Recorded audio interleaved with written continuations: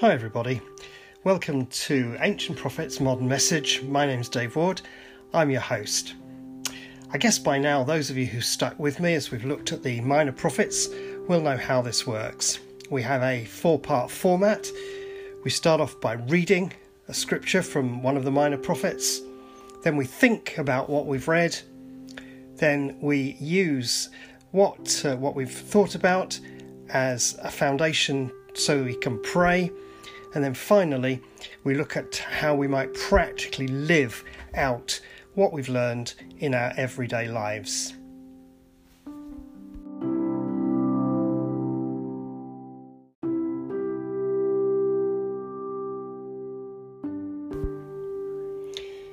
This is the next in Series 11 of the podcast, where we're looking at Zechariah, prophesying the coming Messiah.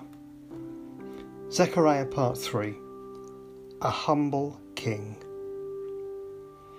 People had certain expectations about what the Messiah would be like. How did they respond when the reality was quite different? We're reading from Zechariah 9, verses 9 to 10. Rejoice, O people of Zion, shout in triumph, O people of Jerusalem. Look, your king is coming to you. He's righteous and victorious, yet he's humble, riding on a donkey, riding on a donkey's colt. I will remove the battle chariots from Israel and the war horses from Jerusalem. I will destroy all the weapons used in battle, and your king will bring peace to the nations. His realm will stretch from sea to sea, and from the Euphrates River to the ends of the earth. There are some incredible contrasts in this passage. The image that's being used is that of a conquering king, or of a triumph parade. In those times, when a nation had been conquered, the victorious king or general, mounted on a war horse, would process into the capital of that country, often preceded by captured prisoners, to reinforce the fact that that country was now under new management.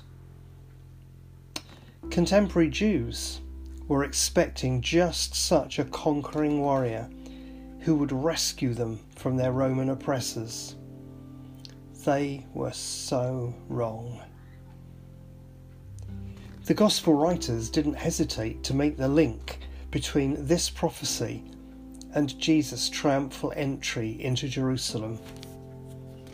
As Messiah and part of the royal line of King David, Jesus was proclaiming that he'd come to win back the nation of Israel, and indeed the whole world, but not from the Roman Empire, but from the empire of evil that had dominated them for so long, and to bring the rule and reign of the kingdom of God in. This king was righteous. He would look after the well-being of his people, and he was humble.